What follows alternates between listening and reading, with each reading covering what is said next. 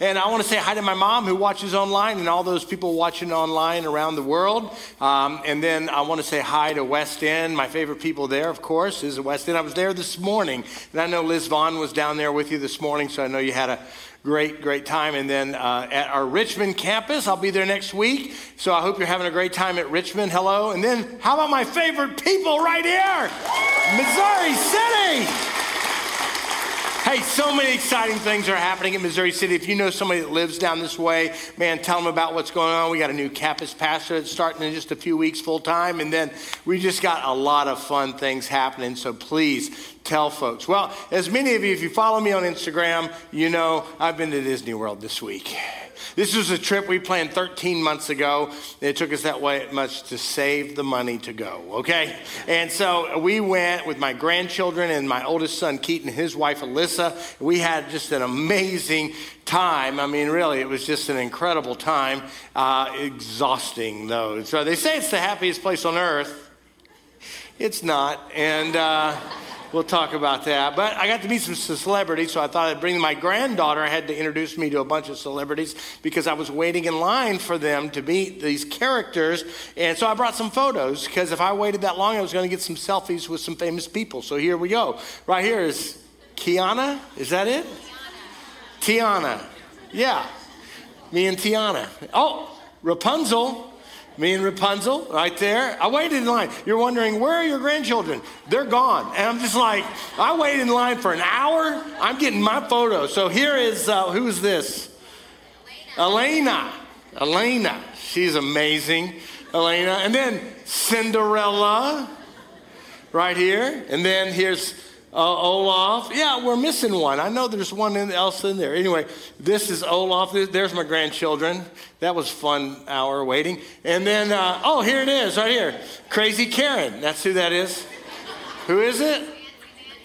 Fancy Nancy. That's right. I knew it was one of those Crazy Karens, Fancy Nancy, whatever it is. Me and Minnie.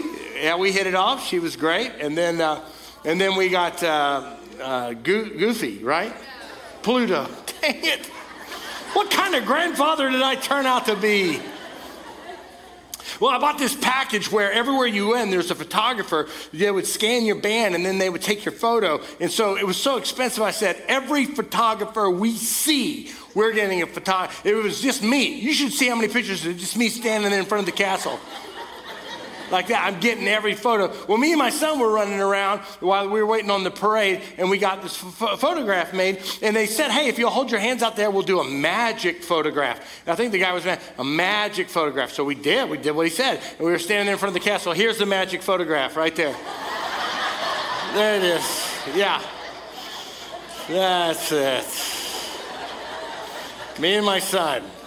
We'll go down in infamy with that photograph. That's it. But here's a picture of my family. We had a great time right there. Just had so much fun. It was exhausting. So it was a whole week there. We walked 65 miles. We measured it, 65 miles. 16 to 22,000 steps a day. It was a man's sport, man. I'm telling you, it was just amazing. And so I got a lot of sermon illustrations for you today from Disney World, not the happiest place in the world, but we had a great time. It's funny how you can have a great time and it's not about you. It's like about your grandchildren and your children. And it's like, oh my God, they're having fun. It's like, man, one of those exhausting days. We're standing there waiting for the parade. The sun is beating down on us. There's thousands and thousands of people. And then Cinderella comes by on the parade and waves at my granddaughter. My granddaughter goes, oh, she waved at me. This is worth it right here. This is it. Made everything worth it right there. That was it. So anyway, listen, if you missed last week while I was gone, April Farmer was here and she was fantastic, man. You need to go see that on YouTube. She was incredible. And so you don't want to miss that. But I'm glad to be back. We're starting a new sermon series today called Listen to That Brother because we're studying the book of James. So here's what I want you to do. I want you to take out your Bible or your YouVersion app at home, and I want you to be studying the book of James. It's not a long book, and I want you to be reading it every day. You can just read the verses that we study on the weekends. Just read it every day. Just read it and let it soak in, because I think it will really encourage your life. Now, James was the half-brother of Jesus. He was Mary and Joseph's son, right? And here's the thing about James. Most people don't know this, but James was a late believer. He did not believe. He wasn't one of the 12 apostles. He didn't follow Jesus around for 3 years. He was one of those doubters. And you understand this because if you grew up in the home with Jesus and Jesus said stuff like, hey, I'm the Son of God, I'm the promised Messiah, you'd say, yeah, you can't even catch a football. Get out of here. You know, that kind of deal. You know, that kind of thing. You would doubt your own brother. So what would your brother have to do to prove to you that he was the Son of God? Well, you'd have to predict and pull off his own death, burial, and resurrection, which is what he did. And that's when James became a believer. It was after the resurrection. In fact, after crucifixion, what I would guess is that James thought, I knew it. I knew he was just some sort of crazy person saying this stuff. And then he rose from the dead and he appeared to James and many others, about 500 others, over a 40-day period. And James believed. And James became a faithful follower of Jesus, and he became the leader of the church in Jerusalem. And he wrote this letter around 44 BC, and he said, hey, this is what I want you to know. Now, I don't know if you got friends like this, but we all need friends like this. We need friends that talk to us straight, that tell us the way it is and say, hey, this is what. But sometimes when people do that, I know you're supposed to say everything in love. I do not have that gift. And it says things, this is what you need to hear. And that truth is so startling at times, it takes us by surprise and either directs or redirects our lives, or it just sort of something we dismiss. Well, that's how James approaches it. All through this book, you're going to see some startling things. And so the urging of listen to this brother, he is one of the most credible sources of information and direction on how to follow Jesus that there is, because he did it. And he said, this is the way it is. It's not a book of theory. It's not a book of doctrine. It's a book of instruction. And it's an instruction on how to follow Jesus. And you need friends like this. I have a doctor like this. I go to my annual physical, and my doctor I can count on, he's an older guy. And he always starts it this way. Patrick, I don't know how to tell you this. And I said, what is it, Doc? He goes, you're fat and you need to lose some weight. Thanks, Doc. I'll see you next year. You know, it's just like every year I get the same speech. You know, it's that kind of deal. You need people in your life that are just going to tell you, and James is going to tell you some things that you need to do. And so here we go. Are you ready for the book of James? Listen to that, brother. Here we go. He says this, consider it pure joy, my brothers and sisters, whenever you face trials. The trials of many kinds. I mean, that's the first thing. What? I mean, this is so not like the way we naturally live our lives. I mean, we enjoy the amusement part. We enjoy the fun circumstances. We enjoy, so those are the things that we consider joys. But he's trying to redirect our lives and our thinking in light of our faith in God. And when he says, listen, when you believe in Jesus, this is something you didn't know you were signing up for, but there's a whole new perspective that you need to develop. And so here's the first lesson. Consider it joy when you face trials. Now, that's not what the world teaches us, and that's not the way we grew up living. I mean, this is the idea. And he goes on to give us, because you know that the testing of your faith produces perseverance or endurance. And let perseverance finish its work so that you may be mature and complete, not lacking anything. So this is the stuff you didn't know you were signing up for when you believed that Jesus Christ was your Savior. Like, for me, I recognized that I needed forgiveness. And I recognized that I could not be good enough to overcome my bad. And somebody explained to me that Jesus died to pay the penalty for my transgressions. And I believed I needed that to be true. And so when I believed that Jesus died for me and rose from the dead, what I was signing up for was a ticket to heaven. Forgiveness. I was signing up for something that I couldn't provide for myself. And I'm so grateful I got that. In fact, I had a lot of confidence that God had forgiven me, even though it took me a long, long time and some counseling to forgive myself. So I got that. But what I didn't know, and what you didn't know, you don't know this, Because it's a terrible sales pitch, right? What you didn't know is that when you believe that Jesus Christ is your leader in your life and the center point of your life, he sets you on a journey that's going to mold and shape your character and create in you a Christ likeness. I wasn't signing up for that.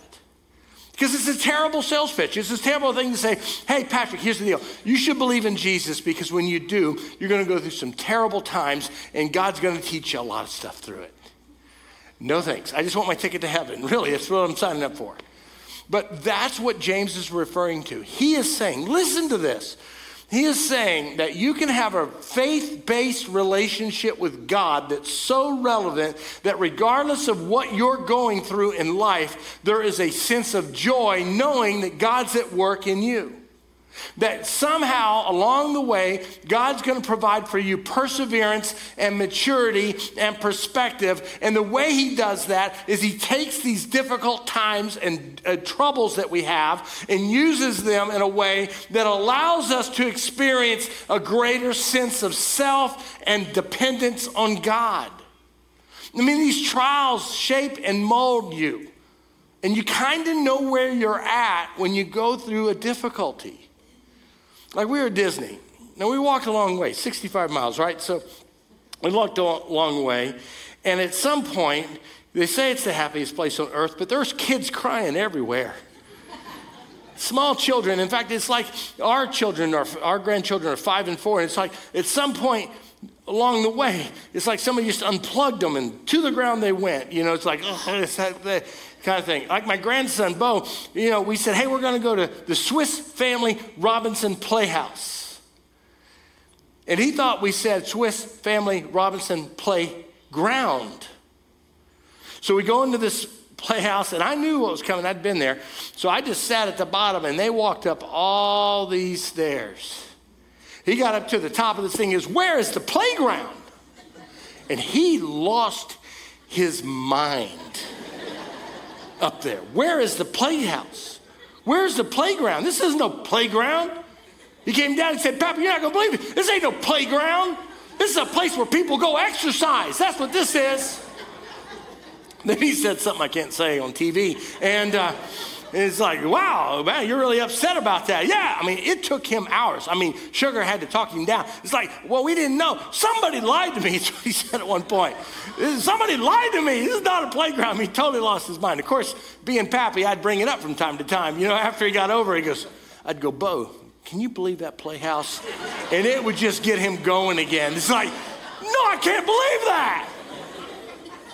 My granddaughter, man, if she didn't get to sit by Sugar at certain points of the day after she was tired or hungry, man, she was done. I mean, on the ground. And everywhere you saw, man, there was kids like this. I wish I would have taken a picture, but that would have been a little creepy. But it's just like, oh my God, the kids are just falling apart here. And then the adults start falling apart. It takes a little longer, right? But then the adults, younger people, usually younger fathers, they're all going through the Magic Kingdom going, where's the bar? And where's the bar? I need a beer, you know, that kind of deal. And then moms, I mean, we're a party of 6. Every single one of us at one point during the week had a point where we had, I'm done. That's it, you know. But the older people, and this is my perspective, and it's probably not right, but the older people seem to do better. Because at one point, my son said to me, God, this is so painful. And I looked at him and I said, dude, it's all painful, okay? I don't know what you expected over here in the Magic Kingdom, but it's a whipping every day, okay? So as long as you have that perspective, you're going to be fine, you know? Okay, Dad, I'm going to go in there expecting happiness and joys and rainbows. Forget it. That's in the photos. It's the older, mature people that have perspective, you know? Listen to me. I know you want better circumstances and a more comfortable life. Heck, pray for that. I'm praying for it too. But God never promised any of that, and regardless of how faithful you are. You know, it rains on the just and the unjust. But what God did promise is that he'd be with us. And that through this difficulty, somehow, through this divine supernatural power that God has in us with the Holy Spirit is able to shape and mold our character in a way that would never be shaped and molded without the difficulty and the trials that you're going through. I know you didn't sign up for this, but I'm saying don't waste your pain. Don't waste your grief. Don't waste your heartache. Allow God somehow in this to shape you. I know you're asking, why is this happening to me? I know you feel victimized at times. I do too. But what I'm telling you is this joy in trials comes from perspective because of your faith. And if you don't have a faith in God, you're just holding on. You're just holding on. You're just holding on. You're holding your breath and you're hoping this day will pass. But when you have a faith in God, what James is saying to you, and listen to this brother, he says, listen, lean in. This is hard. It's supposed to be hard. Lean in. Grab a hold of Jesus. When you're scared, when you have anxiety, when you're hurting, don't just sit back hoping God will heal you. Lean into God in a way where you can say, God, I need you. This is where you find the hope in Jesus. This is where the joy of the Lord becomes your strength. It's not in the fact that God changes your circumstances and you give God a hand clap because life is better. It's because God brought you through the fire. That God made something out of nothing. That he created in you something that could never have been created if this difficulty didn't occur. Did he cause your difficulty? No. It's that we live in a fallen, broken, unfair world. But God's good in it. And the darker it gets, the brighter the light is. I'm telling you, man, God becomes more meaningful to you in the difficult days, in the troubling days, in the hardship that you have. So when you say, why is this happening? That's a natural reaction. Say, God, I don't know why this is happening, but I'm coming in, man. What do you want? What do you want to change? What do you want to shape? What do you want to do? God wants you to trust him. In that parade route, my grandson did great, man. He loved all the characters, but there was one character, Pluto. Is that right? No, Goofy. That's it. Sorry. They all look alike to me. Goofy. Goofy, for whatever reason, created great anxiety in Bo. So we're at the parade. Here comes Goofy. He looked goofy to me. He's like Goofy. But boy, it created anxiety. And here's what he did. My grandson would run around the people because I'm standing in the back, and he'd grab a hold of my leg. And of course, I'm not the great grandfather. I said, I think Goofy's got a knife. Hang on. I'm almost sure he's got a knife. Hang on, man. And Goofy would pass. Okay, Goofy's gone. He'd go back up there. There's something about that picture that's helpful for me. It's like when you get scared, where do you run? Where do you run? If you're not running to trust in Jesus with your whole heart, you're running to some sort of self-medication, or you're running to something to make you feel better, or you're running to hopefully in denial, hoping that this thing will just pass. And that's the picture, is that God's standing there and he wants you to run to him. And this problem you're having is supposed to create this energy, spiritual energy, for you to come and grab a hold of God in a way that you could not grab a hold of him in times that are good. And he wants you to grab a hold of him and say, oh God, I can't do it. It's like a runner training. And when you're running and training and you're getting more endurance, you can do more. I walked 65 miles last week. You want to go on a walk? I'll go on a walk with you. I can walk from here to Conroe. I know how to get there. Let's go. But when you're 6, 7, or 8, 9, or you're uneducated, or you haven't gone on a long walk in life, and somebody says, hey, let's walk a couple miles, it's like, oh, I can't do that. Dude, I've been to Disney World with 5 other adults or 5 other people. And I'm telling you, I feel like I can conquer anything today. Because if you can conquer Disney World, you can conquer it all. And it's like that's the endurance. That's the perspective older people get if they lean in and do this well. Trials are beneficial for our faith. You want a deep and abiding faith? You got to go through hell. I want to trust God with my whole heart. Oh, you do? Oh, come on. We're going to go this way.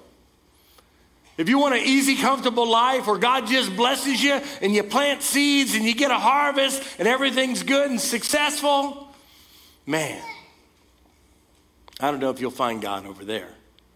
But if you say, God, I want to trust you like I've never trusted you. I want to see you work in my life. I want to see you work in my family. I want to know that you love me. I want to see you do this amazing thing in my life. He goes, you want to see it? Come on, man. Grab a hold of my leg. We're going for a walk. And he'll take you through the valley of shadow of death. And you'll fear no evil. Because his rod, his staff, well, they comfort you.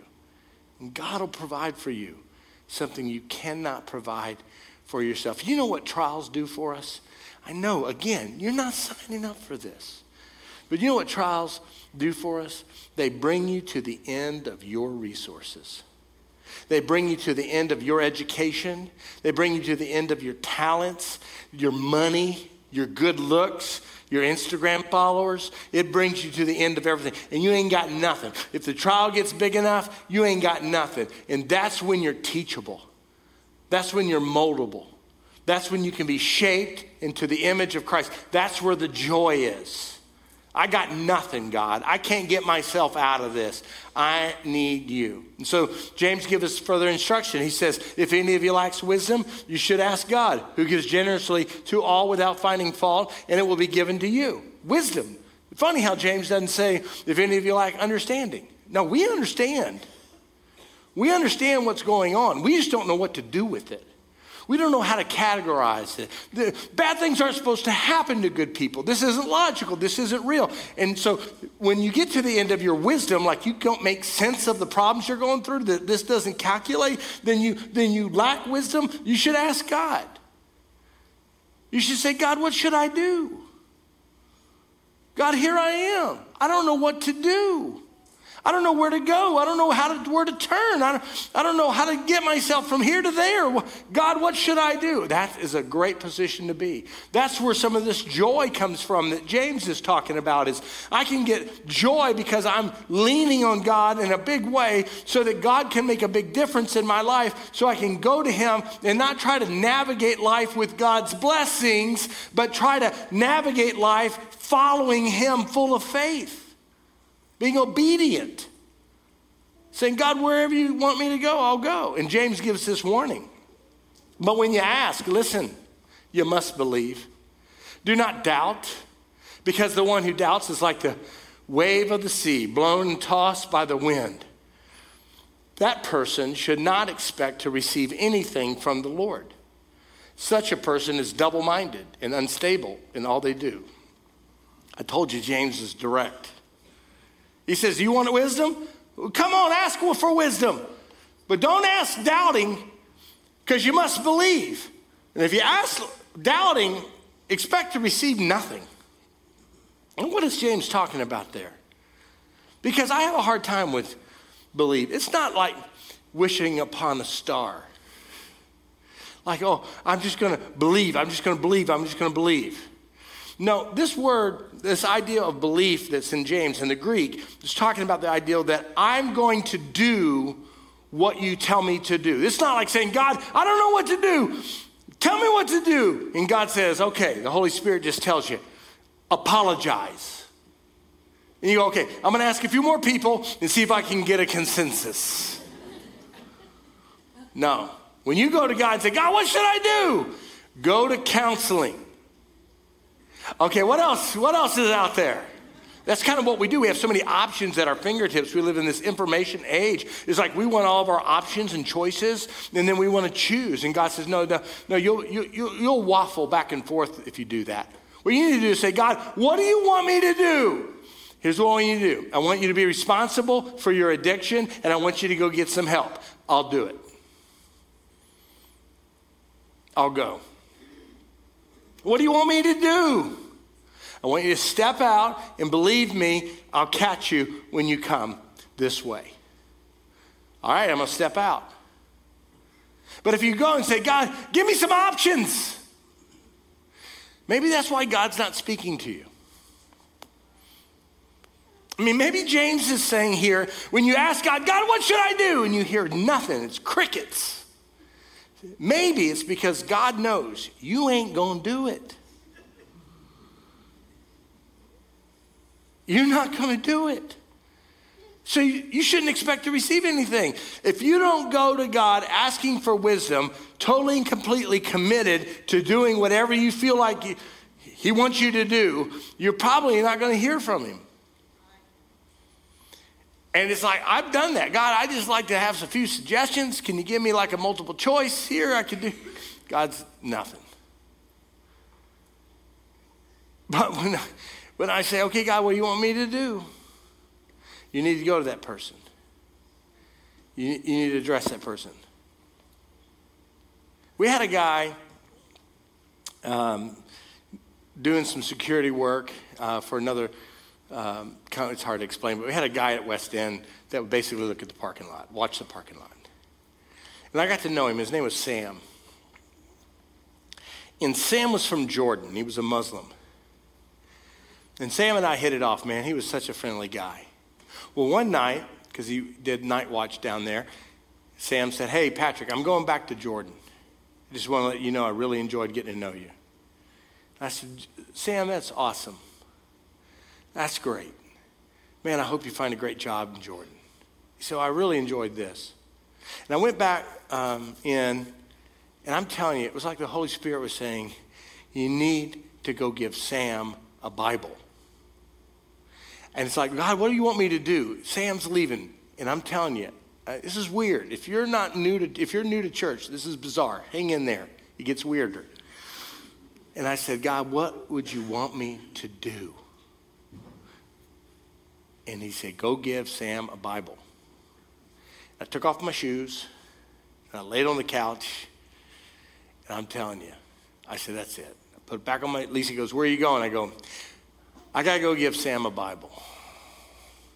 So I got in the car, went over to the parking lot and said, Sam, this is going to be weird. I know you're a Muslim, but I just felt like I needed to give you this Bible. I want you to go to Jordan, and I want you to start in the book of John, and I would like for you to read it. I said, I'd love to explain to you what Christianity is, but if you're not ready for that, at least take the Bible. He goes, oh, this gift is so meaningful for me. He said, you know, my wife is a Christian, and she says she's been praying for me, and I'm so encouraged by this tonight, so thank you. So I don't know where Sam is today, but I know, I asked God, what should I do? And he said, go give Sam a Bible. Is that weird? And I tried to talk myself out of it. It was so late, and I was tired. Why God can't do stuff on my timing, I don't know. Why can't God? It's so late. And now I've got this awkward, hey Sam, I got a Bible for you. Talk about goofy. Man, I was like, he was so encouraged by that. I said, okay, God, you love Sam more than I do. I'm going to give him a Bible. So if you lack wisdom, ask God, but be ready to do what he wants you to do. You know, it's that kind of thing. Have you ever met somebody that's got such deep character that just being around them makes you want to be a better human? Let me tell you about that person. They've been through some stuff. I met a lady. She's so rich in character, such an amazing person. And I was talking with her, and I didn't know much about her life story, so I asked her, I said, well, tell me about you. And she goes, well, somehow I got around to her children, and she said, well, 10 years ago, I lost a child on the last trimester, and it was devastating for my husband and I. And I said, that's it. That's why you have so many. You've been through the fire. You've been through the storm. I can't imagine a worse loss than that. She said it was so hard, but God was so good. God was so faithful, and I was so angry and so mad, and it took me a while, but God was patient and full of grace, and God created something in my life where I couldn't create on my own, and I could tell, I could look in her eyes and see great depth, and thought, man, I don't know if I want to go on that journey, but man, God's done something amazing here.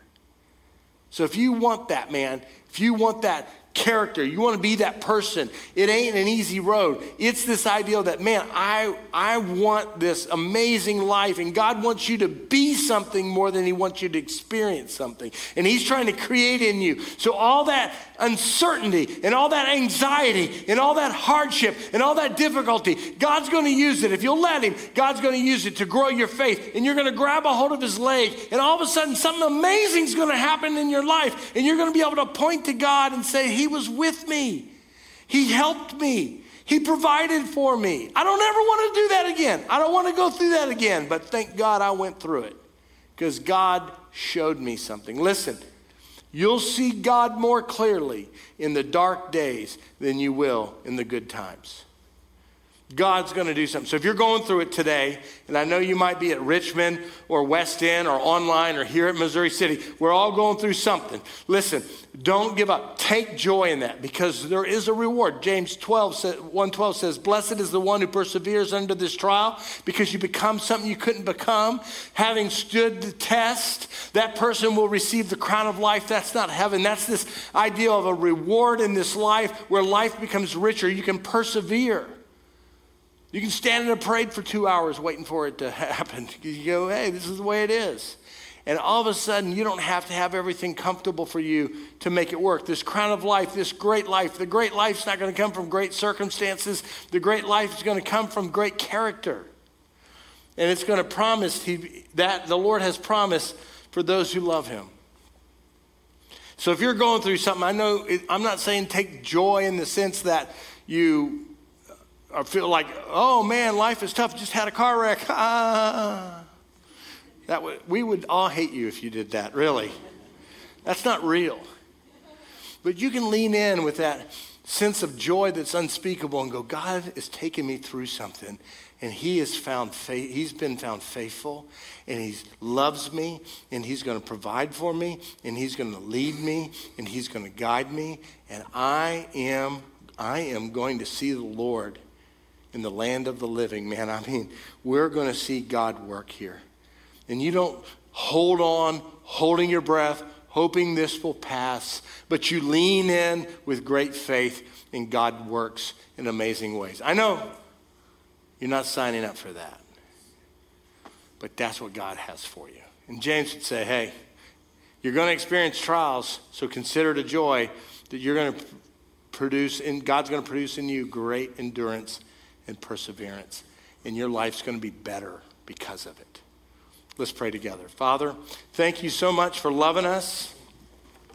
Thank you for having a bigger plan for our lives than we do. So I pray, oh God, for all of us that are going through something today, that you would give us a sense of hope that you're with us, that we wouldn't just hold on and hold our breath and hope this will pass, but we'll lean in and trust in you.